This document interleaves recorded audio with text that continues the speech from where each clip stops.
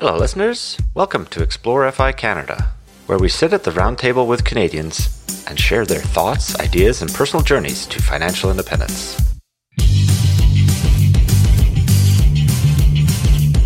Thanks to Matt McKeever for sponsoring Explore FI Canada.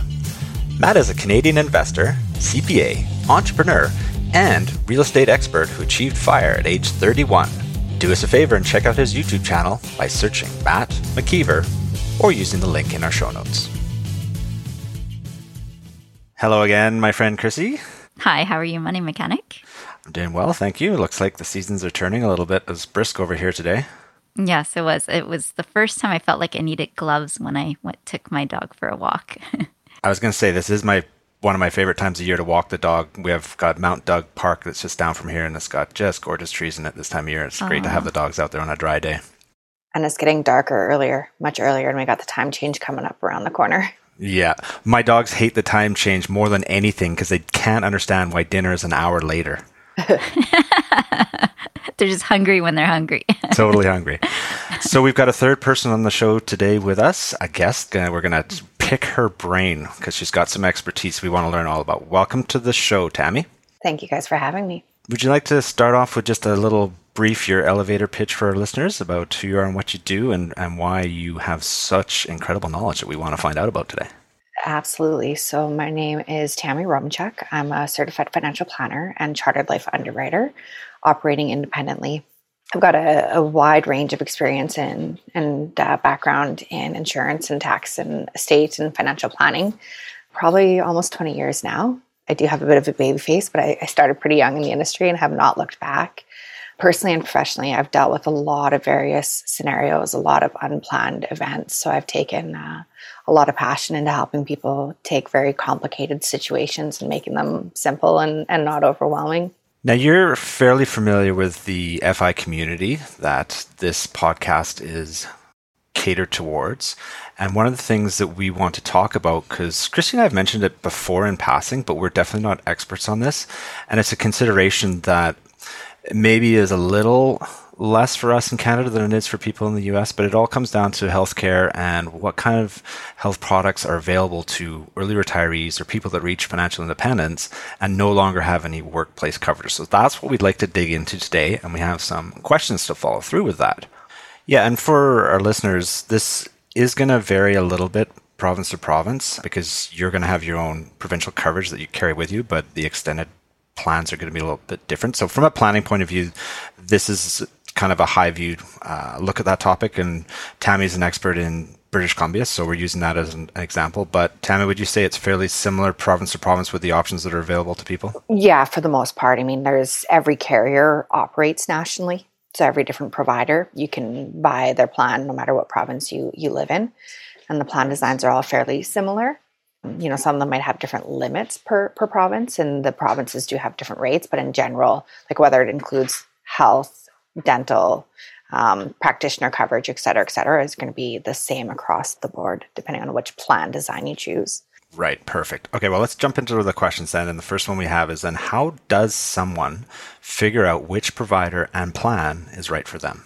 That is a bit of a maze for someone to try and jump through on their own, I would think, because there are so many options. I had sent you guys out a spreadsheet that I had started to build just using a couple of the providers, and it's a little mind-boggling if you don't know what exactly you're looking at. And I think sometimes too many choices can confuse someone and might end up with that analysis paralysis. So you really want to work with a broker, and primarily you want to find a certified financial planner that has a fiduciary duty to their clients to act in their best interest versus just working with a salesperson who's trying to make a sale. That makes sense. And so if someone is able to work with a person like you who is very familiar with all the plans, are you able to just right off the bat knock off some of the providers because maybe they won't be suitable for your client? Most definitely. And trying to find out what aspect of the coverage is most important. Some people want to ensure that there's orthodontics coverage for their children, and some people don't have kids, so they don't care about whether there's orthodontist coverage or not. Some people like to go for massages once a month, where other people will never, ever go for a massage. So it's knowing about what aspect of the coverage is most important, and then wanting to take a look at what limits each of those layers has to offer. Great. And so before we go further, I just want to clarify, is there a difference, say, if someone is maybe freelancing and doesn't have a permanent job where they have extended health through their employer? Would their situation be similar to someone who's reached FI and no longer has coverage? Would they be looking at similar things as far as coverage and as far as pricing and policies? I would say yes, because again, different scenarios are going to have different importance. So some people might just want to have dental coverage and ensuring that they've got the coverage to go in for any major dental work. And if they're going to need the root canals or something major like that, that's a major expenditure that probably was not budgeted for or planned for, versus someone who has monthly prescription costs, right? Again, just depending on what your personal situation is in terms of needs versus what you're doing for an income. So that pretty much covers the second question we had there about what someone should be looking for when considering shopping for these extended health plans. And you basically outlined there's like a core coverage that it looks like come with most of the plans, and you've got a prescription option, dental option. Are there any other things people should consider as far as options go? Limits. Okay. Carrier and each level of the plans, and I always kind of refer to them as your bronze, silver, gold plan. Each of those have different limits. So that's going to be one of the important factors to take into consideration. And I would assume also deductibles, those play a role in the price of the policy and premiums? Yeah, for the most part. So in terms of, are you being covered for 80% of your coverage and you're responsible for the other 20%? Or are you only covered for 60% or 50% or 100%? Okay, so that leads us to our next question. Is there any situation in which you would advise someone not purchase an extended health plan? Is there a scenario where you'd say, I don't think this is a good purchase for you? I think if you're covered under a group benefits plan through your employer, you might not want to get a plan in place just to not kind of have extra coverage or coverage you might not be eligible for. Mm-hmm. But I believe, based on my personal experiences, that everyone should have some protection in place. It's all good when we're healthy. However, if your health changes, which I've seen happen overnight, all of a sudden you need a prescription that's thousands of dollars a month, is definitely going to significantly change your plan for your financial independence. Mm-hmm. And we don't know. It would be nice if we could forecast what our health is or is not going to do for us, but that's just a big unknown in life.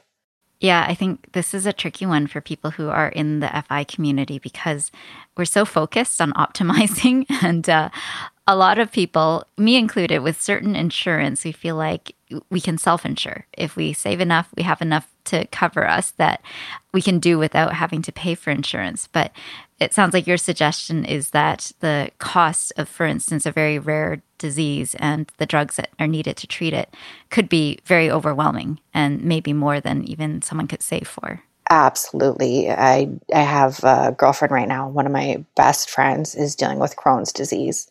And that's not even that rare of a disease. Mm-hmm, mm-hmm. Crohn's is actually fairly common. And in Alberta, they've taken away a lot of the drugs that are covered provincially. So some of the drugs that she's taking are not covered through the provincial plan at all. And she's just being put on a new trial right now. And if she wasn't part of that trial, that particular drug would be an $80,000 a year ticket. That's huge. Wow. That's scary. Yeah, very, very much so. There are a lot of providers, you say, but are there certain ones that are better known for certain types of coverage, or are there just way too many options and way too many combinations of options to even answer that question properly? Yeah, I'd have to agree with that statement. There are a ton of different providers that offer different coverages. I always say that insurance companies are kind of like cell phone companies, and we've got horror stories about every one of them. Other people have had bad experiences where other people have great experiences. Some companies are a little bit better known for their claims experience and how easy it is to make claims. Other scenarios might offer just reimbursement plans where you pay for everything out of pocket and then you submit for reimbursement versus having a card that gets direct billed. Got it. So those are some of the different things that you would think about. But in terms of, is there a time and place that someone should not purchase coverage or vice versa, to have it or not, is really comes down to what you're covered for and where you're at in your FI journey. Mm-hmm. If you've got some good cash in the bank and, a change in health is not going to make or break your plan, great. But as you get to that phase, a change in health could significantly change that journey. One of the interesting things about that, what you just said there about, I was thinking about it from my point of view, is by starting a plan in good health, it does protect you from, a lot of them have a clause where they won't cover pre-existing when you try and sign up. So to purchase before you actually need it may make sense. Am I correct in thinking along those lines? Well, exactly. Once you need it and you have pre-existing medications, most plans have an exclusion that don't cover you for those pre-existing medications. There will be some plans that will take on those pre-existing, but they will always have lower limits in what you're covered for. Can you explain to me? I'm a bit confused because I've never purchased an extended health plan. Is it like life insurance where you get it and then you get it for a certain amount, like 25 years or whatever, and then you don't have to get your health checked, you don't have to be tested again? Or is it an annual thing? How do these plans work?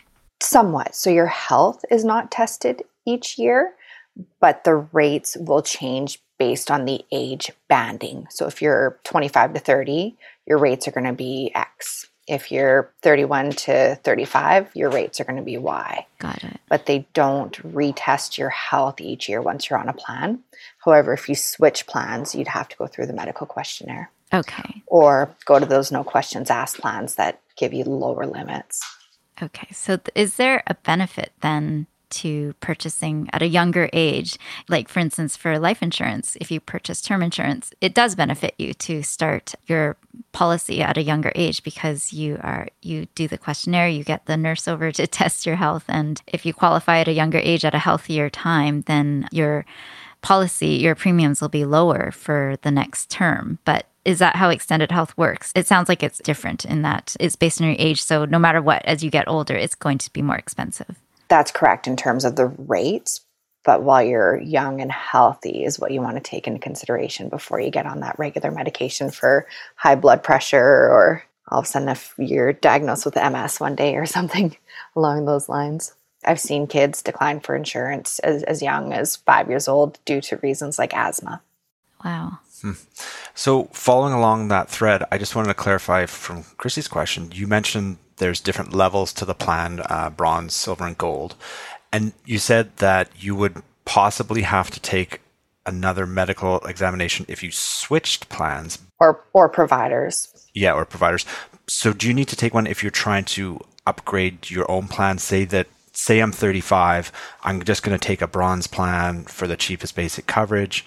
But as I hit 45 or 55, I want to move up to silver and gold when I anticipate there's going to be more dental bills or something along those lines. Can you just switch? You would have to qualify. No, you would have to qualify and go through the medical questionnaire at that point. Okay, that's interesting. Okay. Basically, anytime you make a change, you have to requalify. That's correct. But if you didn't want to, let's say you started healthy at 30 and now you're 50, and you are still in the same plan, but you develop some health conditions. If you stay in the same plan, it doesn't necessarily change other than your age changing the price of the policy. That's correct. Wouldn't affect your qualifications. Okay, interesting. So I think this is kind of nailing our next question here is, would reaching financial independence and quitting your job have any effect on the rates? No, because the rates are specific to your age, your plan design, and the province that you reside in. They don't ask about your income or your occupation through the qualifying. So from a planning perspective, if I played around a little bit with the Pacific Blue Cross, you can get a quote online. From your knowledge, could I just extrapolate and say I'm in, say their 5-year bands from 40 to 45 and so on and so forth? Do they go up 10% a year, 20% a year? Just for my own planning purposes, what can I project my annual expenses to be 20 years out? Is there a way to do it? Is it linear or is it just kind of random? I would say it's in a sense linear, and that information is definitely available. When you're playing around or working with someone, you can get the general idea. However, rates are only guaranteed for 1 year at a time. So if all of a sudden the cost of healthcare changes and some of their prescriptions go up 50% in cost, and they see that they've got a long list of claims for that particular drug, well, you could estimate that the rates for the drug coverage are going to go up significantly more than 10% if some of those particular drug costs have gone up 50%. So it's really based on what's happening in the market. I know massage therapist rates have gone up quite significantly since when I first started getting massages, as an example. Yeah, I was reading an article today from Dr. Firefly, who we had on the show a while back, and she's got one written, Universal Healthcare, What is Not Included. It's an interesting read, but she does bring up a little point in here about the cost of spending, and she sort of highlights the difference between 1988 and 2019, and it's changed quite a bit, much more than inflation. So I think, you know, a reasonable person should expect going forward from here over the next 20 years or 30 years, depending on what your retirement timeline is, we're going to see increases in all these costs, especially the drug costs. So it's going to make that financial independence planning and your annual expenses a challenging one. This is an important variable that we need to try and take into account. Most definitely. And that's, again, it's very important to have a financial planner in your back pocket to be able to ask all of these questions through and review your plan kind of on that annual basis. Say, okay, here's what I'm budgeting and here's what I'm forecasting. Am I still on track, or do I need to change my forecast over the next couple of years? Absolutely. You mentioned something about guaranteed issue plans that cover pre-existing conditions. So can you talk a little bit about that? Is that something people should look for if they have a pre-existing condition, or is it something you have to get before you discover you have a pre-existing condition? No, so the guaranteed issue plans are meant to cover those that do have some existing medications that they are taking. Okay. Otherwise, the medically underwritten plans would exclude those existing medications. And for most people, they're looking to have those covered, is why they want to jump on that plan, is realizing, okay, this is going to be an out-of-pocket cost. It's not going to go away. So if you look at a guaranteed issue plan that will accept those existing medications, the annual limits as to how much drug coverage you have are going to be lower than a traditional underwritten plan. So is that usually a good deal? It seems to me that the insurance companies are out to make money. So if they know you have a pre-existing condition and they're saying they're going to cover it, most likely someone's paying the price there, right? Because you already know how much the drugs are going to cost. So does it end up working out to be protective at all for the claimant?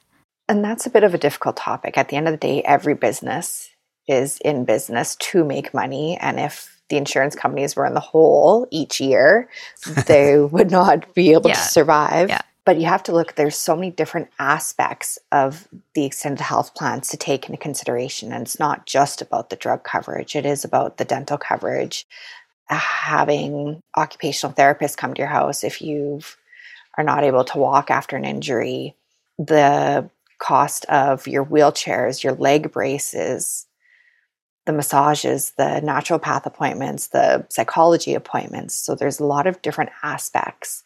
And some people don't take advantage of certain parts of their health plans, and some people take full advantage of some aspects of their health plans. And you'll see people say, oh, it's the end of the year, make sure you max out your massage benefits. And some people have never gone for one massage in their life. Yeah, exactly. So that leads me sort of off the list with a different question. Sure. So could someone sit down with you and say, I'm going to retire in a year, and typically this is what I spend on my health expenses. You know, I go to the dentist twice a year. I never have massage. I spend about this much on drugs. And then could you then tailor a plan? I guess, is your knowledge in depth enough that you could give them exactly the plan that they need at the best price possible? To some degree. I mean, the individual health and dental plans are set. There's different levels to take into consideration, but you can't customize and choose and say, okay, well, I'd like to build a plan that offers me $500 here and $800 coverage here. You have to choose one of the predetermined plans, but we can go down and say, okay, this is what is most important to you. So here's what you want to take into consideration for that health plan. But on the other side of that, as you age is when your health starts to change. Mm-hmm, mm-hmm. So it's great that you've made it this far without having to take any, prescriptions. But as you get older, that's when you're all of a sudden finding that you're needing different prescriptions for different things, and the arthritis kicks up, or the high blood pressure, or... So in a way, it is kind of like life insurance in that you get in younger and healthier. And as long as you pick the right plan where it will mostly cover you for what you need, and you try to predict ahead to what you could possibly need to be covered for, you could buy the right level of plan and then hopefully not need to upgrade it and not need to change companies. And then you could stay within that price band. Depending on your age, it might increase because of your age. But other than that, it generally stays around the same cost. Is my understanding correct? Yeah, absolutely. And you can, sit down with the planner and say, okay, here's where I'm getting at. And, based on what I've seen and my family history is good and nobody has a history of cancer or nobody has dementia and those kind of situations. So we can give you a ballpark idea and say, okay, based on that type of scenario, here's what you could be looking at in terms of rates to fit that in with your budget. So I wonder if the FI community would choose lower price plans with the idea of having some self-insurance in the background, or whether they would choose the highest level plans and fit that into their expense number. It's interesting because I played around with it. Like I said, I was playing around with it. And there's a pretty big difference between taking the very basic plan and the gold level plan from an annual expense cost. And I'm just going with some examples, and listeners they can go and have a look at this themselves. But I chose 55 as a number to work with. And the top end was about $400 a month for a family of two adults for the top end. And then down at the bottom end was like $60 a month. So there's a pretty big variety. It'd be interesting to see what the community, kind of the psychology of it is. We're generally quite conservative, so maybe we take the high-end plan, but since you've got financial independence and you are maybe considering some self-insurance, maybe you take the bottom. It's a really tough decision to make. I would say the crowd would probably be mixed on that, depending on what that financial independence journey looks like for them and whether they're, set in a kind of a tight budget in terms of here we've kind of got exactly saved for what we need versus those that say have dividend paying options or a bunch of rental income scenarios where they have way more cash than they need, right? There's going to be a pretty big mix in that. For sure. Yeah. How you build it into your monthly expenses, definitely. Hey, Chrissy, how much experience would you have after doing something 43,000 times? Quite a bit, I think. Yeah, well, 43,000 is the number of Canadians that PolicyMe has advised on their life insurance needs. That's amazing. I'm not surprised that so many Canadians have used PolicyMe. It takes just 5 minutes and they'll recommend exactly what you need and not a penny more. And if you don't need any life insurance, PolicyMe will tell you that too. I love that. Even better, there may be no medical exam or doctor's statement required for certain insurers with PolicyMe. Visit exploreficanada.ca/PolicyMe to get your no obligation quote or book a call with one of their advisors anytime. Now, a bit of a pivot. People do have coverage with work, whether they are public servants. Did I get that right or wrong? Public. That's what they call it anyway. Yeah. Public service health plan. Or if, through their employers, I know, like there's Sun Life coverage through certain employers and Manulife, things like that. How does it look, or what happens when you decide to leave that job? Do people get to keep those plans? What is the general consensus or recommendation from that point of view?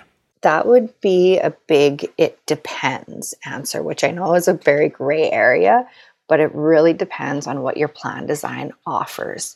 So what I would recommend is asking your employer to confirm that detail so you know concrete what that is going to look like for you. Typically with the government, most people who work for the government have the option to stay on some of their plans for a few years after retirement. But every single group benefits plan is individually designed. So there's no straight across the board answer for that. What I always tell my clients is that benefits booklet is like a foreign novel to some people. Yeah. And bring it into your planner or reach out to anyone in your financial independence community and say, help me decipher this. And we can pick out the 8 sentences we need in 3 minutes versus the general public reading that for hours saying, I'm really not sure what I have. So it is specific to your individual company's plan.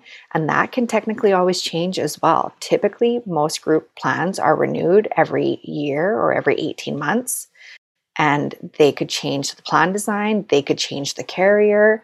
So those can vary each year that could change on you. So it's something just to be in the know about and to check into, know what that looks like, make it part of your plan. So you're saying that some of them let you stay on for just a few years and some of them may let you stay on for life. Is that correct? I typically haven't seen many that allow you to stay on for life. Okay. Most of them will allow you to stay on until about age 70. Okay. And then they just drop off and then you're on your own? You have to find your own plan at that point. And that could be when it's really expensive. Yeah. And, some people don't have that financial independence and are on a strict budget and cannot afford a monthly plan. Interesting. So what would you advise someone do in that situation? Is it better then to opt out of your company plan and find a private plan? Or is the savings so great that it's worth it to ride it to the end and then switch over to a private plan on your own? I would say typically the savings on your work benefits plan is going to be pretty great. Okay. That you would want to take advantage of that. And some people don't even charge you a monthly premium after retirement.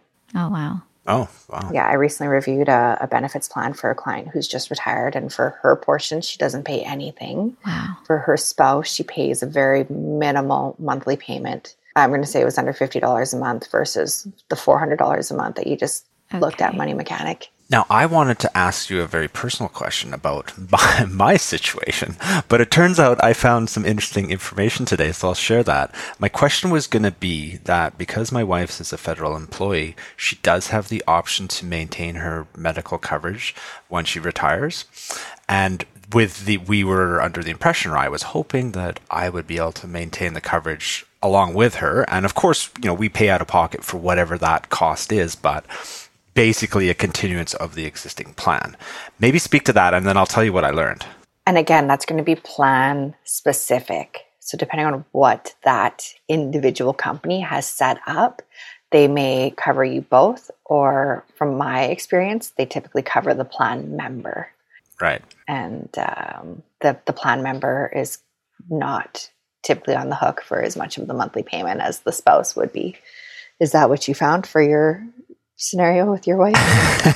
Actually, what I found was that, so we've had a fair bit of discussion in the community recently about commuting pensions, taking that value early. If you leave your job at, I was struggled picking what an early retirement number is. As I get older, it seems like any time sounds good. But, if you're in your 40s, hypothetically, and you take a commuted value, you actually don't get to keep that medical coverage extended any longer, because she forwarded me actually from the plan itself that you have to keep your pension, and the plan, once you're no longer working, is actually deducted off your pension check, basically your monthly pension payment. So there's definitely a little bit of nuance there that I didn't know any about. Does that ring any bells to you, Tammy, or can you speak to that? It does make sense. And again, it's plan specific. So we can't say that that's a scenario that would happen for everybody. Mm-hmm. And I find today, unless you work for the government or a fairly big corporation, a lot of companies don't even offer pension plans anymore. Mm-hmm. Right.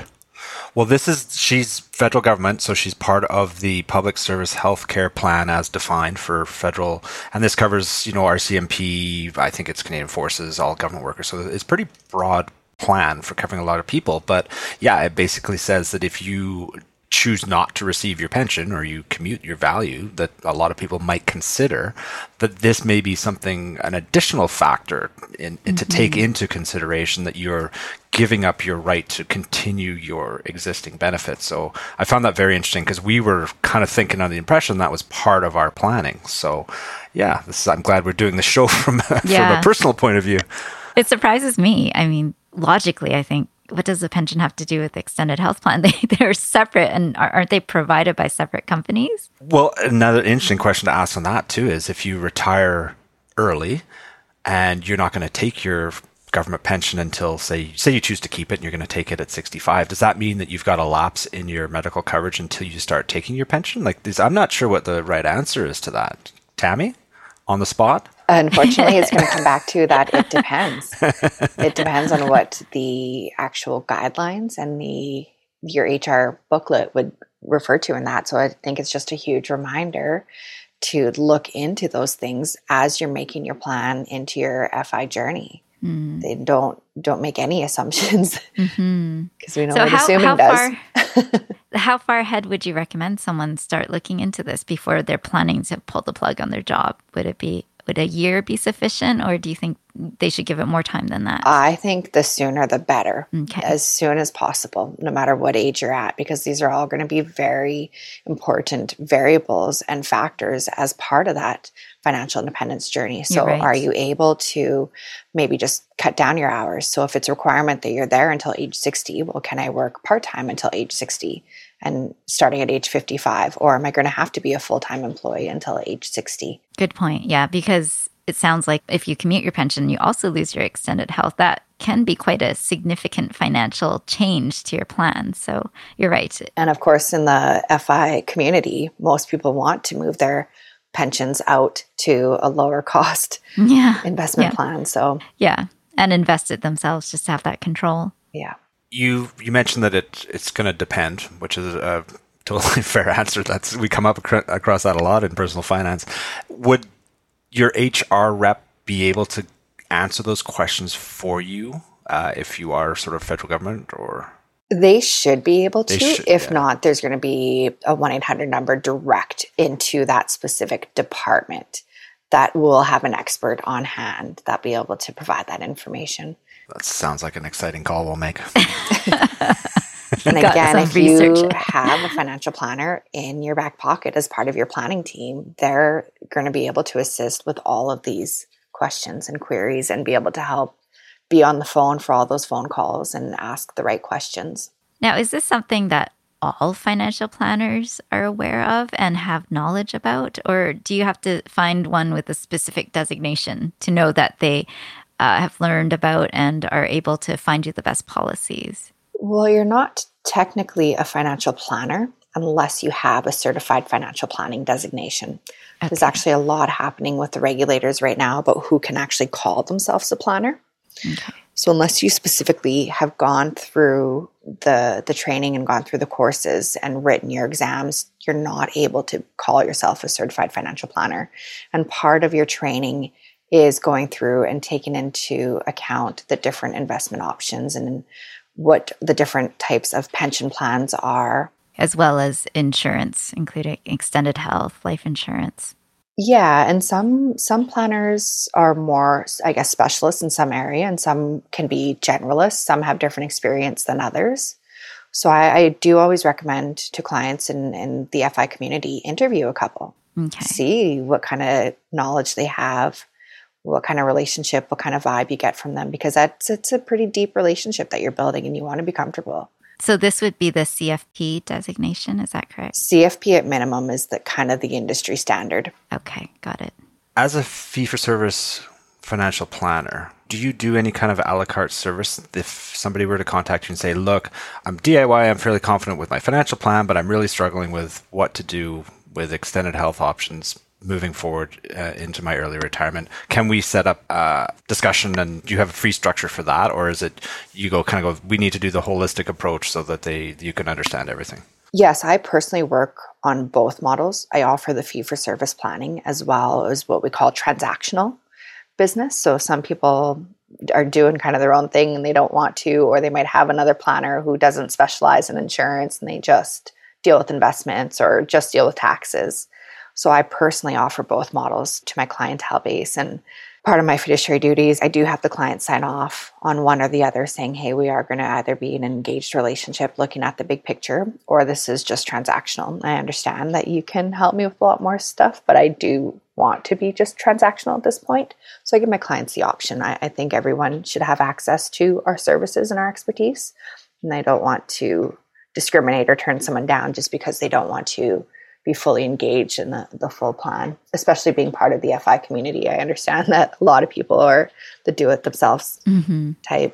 That's really good to know that this is a complicated, and as we've found out through the discussion, a super important topic to take into consideration. So be able to have that person, like you said, in your side would be really helpful. Yeah. Yeah, and I feel like in the FI community, we're always trying to optimize and do it yourself, but I always advocate for using experts when they're needed. Because if you find the right expert, they bring their value to the table. They could save you a lot of money, a lot of headache, and just really give you the reassurance that you're on the right path and you're making the right choices. I'm a strong believer that every great leader has a great leader. Yes, it's so important. One thing we haven't talked about is the cost of these plans. Is that something that you can deduct, or how do you budget that come tax time? So it's not necessarily a deduction, it's a credit. So the cost of your premiums can be claimed through your medical expenses as a tax credit. And of course, you need to have 3% of your net income worth of medical receipts and expenses in order to be able to deduct any of that amount as a credit.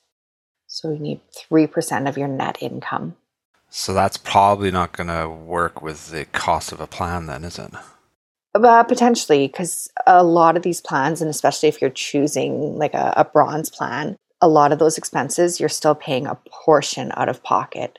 So when you add up your premiums paid plus the portion that you're paying on your own, potentially you do have 3% of your net income. And again, depending on what kind of expenses you're looking at, and if you have any regular ongoing expenses, or you choose to keep massages or chiropractic as part of your routine, or your mental health to keep your sanity, those things can add up pretty significantly.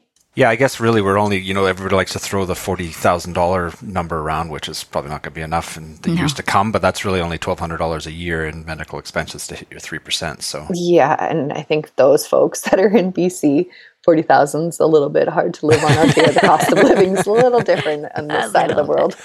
Yeah, we are high cost of living. Okay, well, that's good to know. That's interesting. And I've definitely had dental expenses that have exceeded that, and I've had to pay them out of pocket. So, yeah. Easily. Now, can we go back then to just getting into a little bit more of the details? Let's say maybe I would think dental may be one area where you don't have to be quite as concerned about some kind of catastrophic expense, like a humongous drug expense. So is that something that maybe someone could consider dropping from their extended health plan and paying out of pocket? Is that something that people could consider? Customize the plan in that sense of having health only coverage or dental only coverage versus having the full meal deal. Okay. And a lot of the plans will cover basic services immediately. Some plans have a waiting list or a waiting period of 3 months before you're eligible for your basic services. Some are eligible right away, but the major coverage, so your crowns, your root canals, bridges, those kind of things, most of those plans typically have a 2 or a 3 year waiting period. And that's just to prevent someone who knows they're going to have a $3,000 dental bill from paying 2 months of premiums and then canceling that plan. One of the questions I asked you is which services or coverages tend to be the most costly? So I think that's something that might be interesting for our listeners to hear if they're going to figure out which part of their plans to cover or drop, what might give them the most bang for the buck. Yeah, most definitely major dental is high cost. So if you need any of those major dental services, you're going to see that as a big ticket item. From what I'm seeing, some of these drugs can be extremely, extremely costly. To find out this week that my best friend is on a new trial medication that would be $80,000 a year if she wasn't part of the trial is just an astronomical price tag. And some people don't even make that as an income, let alone to have that as one expense in your budget. And so you mentioned that it was the province who dropped the coverage from some specific drugs. Would these extended health plans follow suit then? Like, do they tie into what the province is willing to cover? How does that all work together? Typically, there's the generic brand name coverage and then the brand name. And if the province covers the generic, it's definitely going to be covered. And then the specific brand name, again, it depends. So if you know that something like that is coming, there's a DIN number that's associated with every medication. And you can check that out through either the provincial plan or your private health provider to see if that particular DIN number would be covered or not. Okay. Another side of that I would see the costs of the plans kind of being tied to would be the cost of mental health services. So I think mental health is something that is becoming a little bit more front and center these days than it was, say, 5-10 years ago. A lot more people are talking about it. A lot more people are dealing with it. And the cost to see some of the mental health providers are pretty high. Like some of these psychiatrists might even charge upward, $200, $250 an hour. Yeah, that's not cheap. And people are starting not to ignore it and starting to deal with it. And plan providers are starting to offer more coverage when it comes to mental health.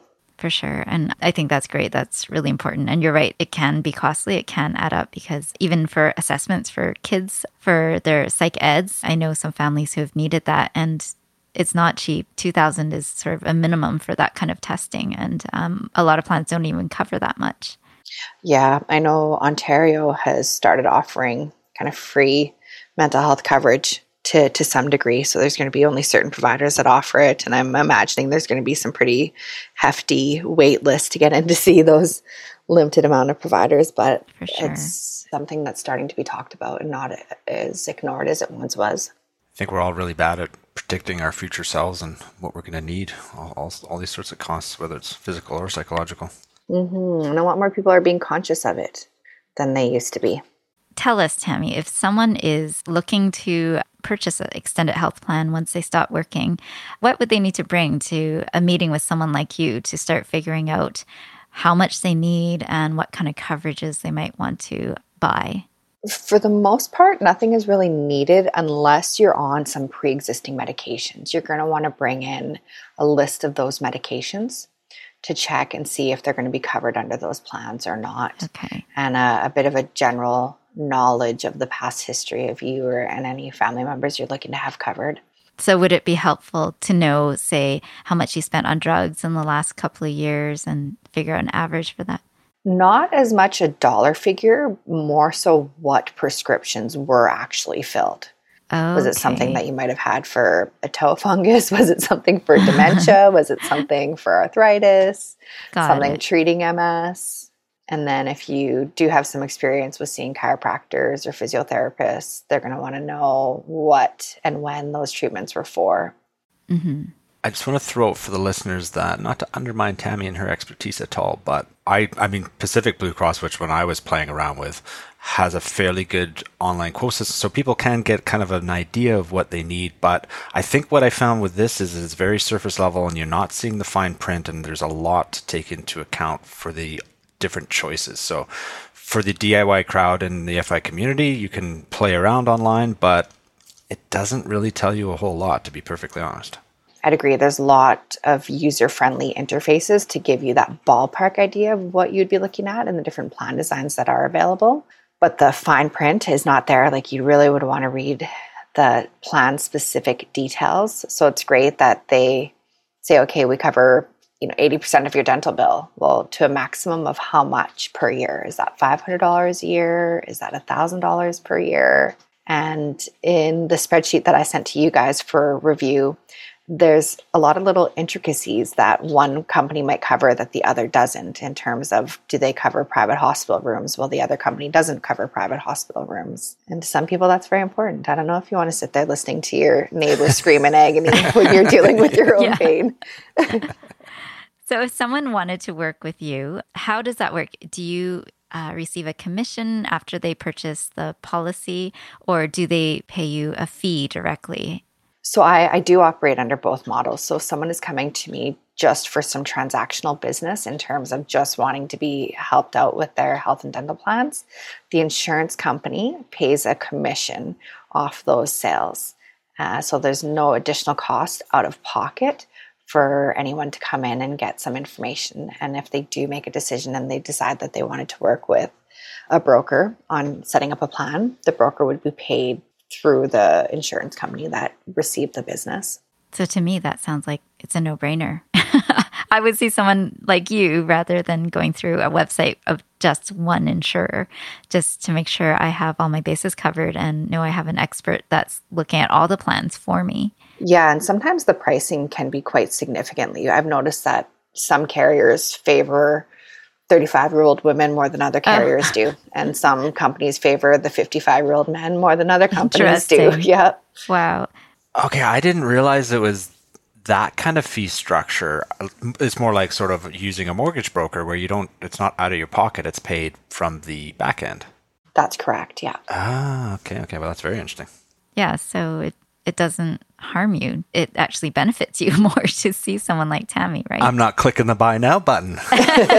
No. Yeah, not until you explore all your options and know that truly you're getting what is best for you. It sounds like you add a ton of value to this, because how could just a person off the street figure out this kind of stuff, or even have the level of knowledge that you have to know some plans favor women in their 30s and some are better for men in their 50s? Yeah, again, that's why I always recommend dealing with a broker who has access to all the carriers versus someone that just works for one company in particular. Because, they're just trying to sell their products and they're not doing what's best for the client. Fantastic. There you go. Yeah, I'm happy people like you are out there.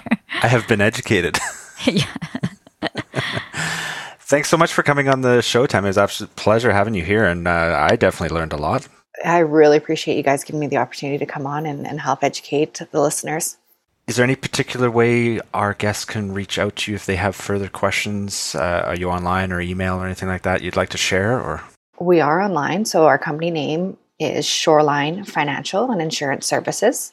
We have a toll-free line at 1-800-385-4413. And of course, we're connected through all social media aspects. So we've got a LinkedIn page and we've got a Facebook page. And our website's full of great information as well. We've got a monthly newsletter that we send out, great educational topics on. If anyone ever is curious, you can just find us online and sign up on your own. And any general questions, we're here to answer. We're a resource. We're an educational firm more than anything. Chrissy, you always like to throw the last question out there. No, I think we went really in depth. And Tammy, you were a wealth of knowledge. There's a lot that I learned in this episode and just going back and forth with you over email. So thank you for sharing your expertise with us. I appreciate your guys' time today. Thank you so much for having me. Chrissy, we're going to go back into the old question and ask if Tammy's Team Fi or Team Fire? Yes. Let's just ask, just for fun. I ideally would like to, of course, be Team Fire. But at the end of the day, when you find a job you love, you never work another day again in your life. And I absolutely love what I do. So wonderful. I don't know that I'll truly, fully ever walk away from helping people. Yeah. I think a lot of us are in the same boat. Fantastic. Well, you have to read the article from Financial Mechanics. She wrote about abolishing the internet early retirement police, how most of us probably will find some meaningful work, even if it's not for money. Mm-hmm. Truly. I think we can never stop learning. And whether it's a cooking class or a language class, it's you got to keep growing. Yeah, for sure. Yeah. Right on. We'll chat again on Explorify Canada. Thank you. Thanks for listening. If you've been getting value from our content, please support us in the following ways. 1, leave us a review and subscribe in your favorite podcast player. 2, tell your friends and family about us. 3, use our referral links at exploreficanada.ca/recommendations. All of our show notes can be found at exploreficanada.ca. You can also find us at our own blogs, figarage.ca or eatsleepbreathefy.com. Today's episode was edited and mixed by Max Desmarais, with episode transcripts provided by Otter.ai.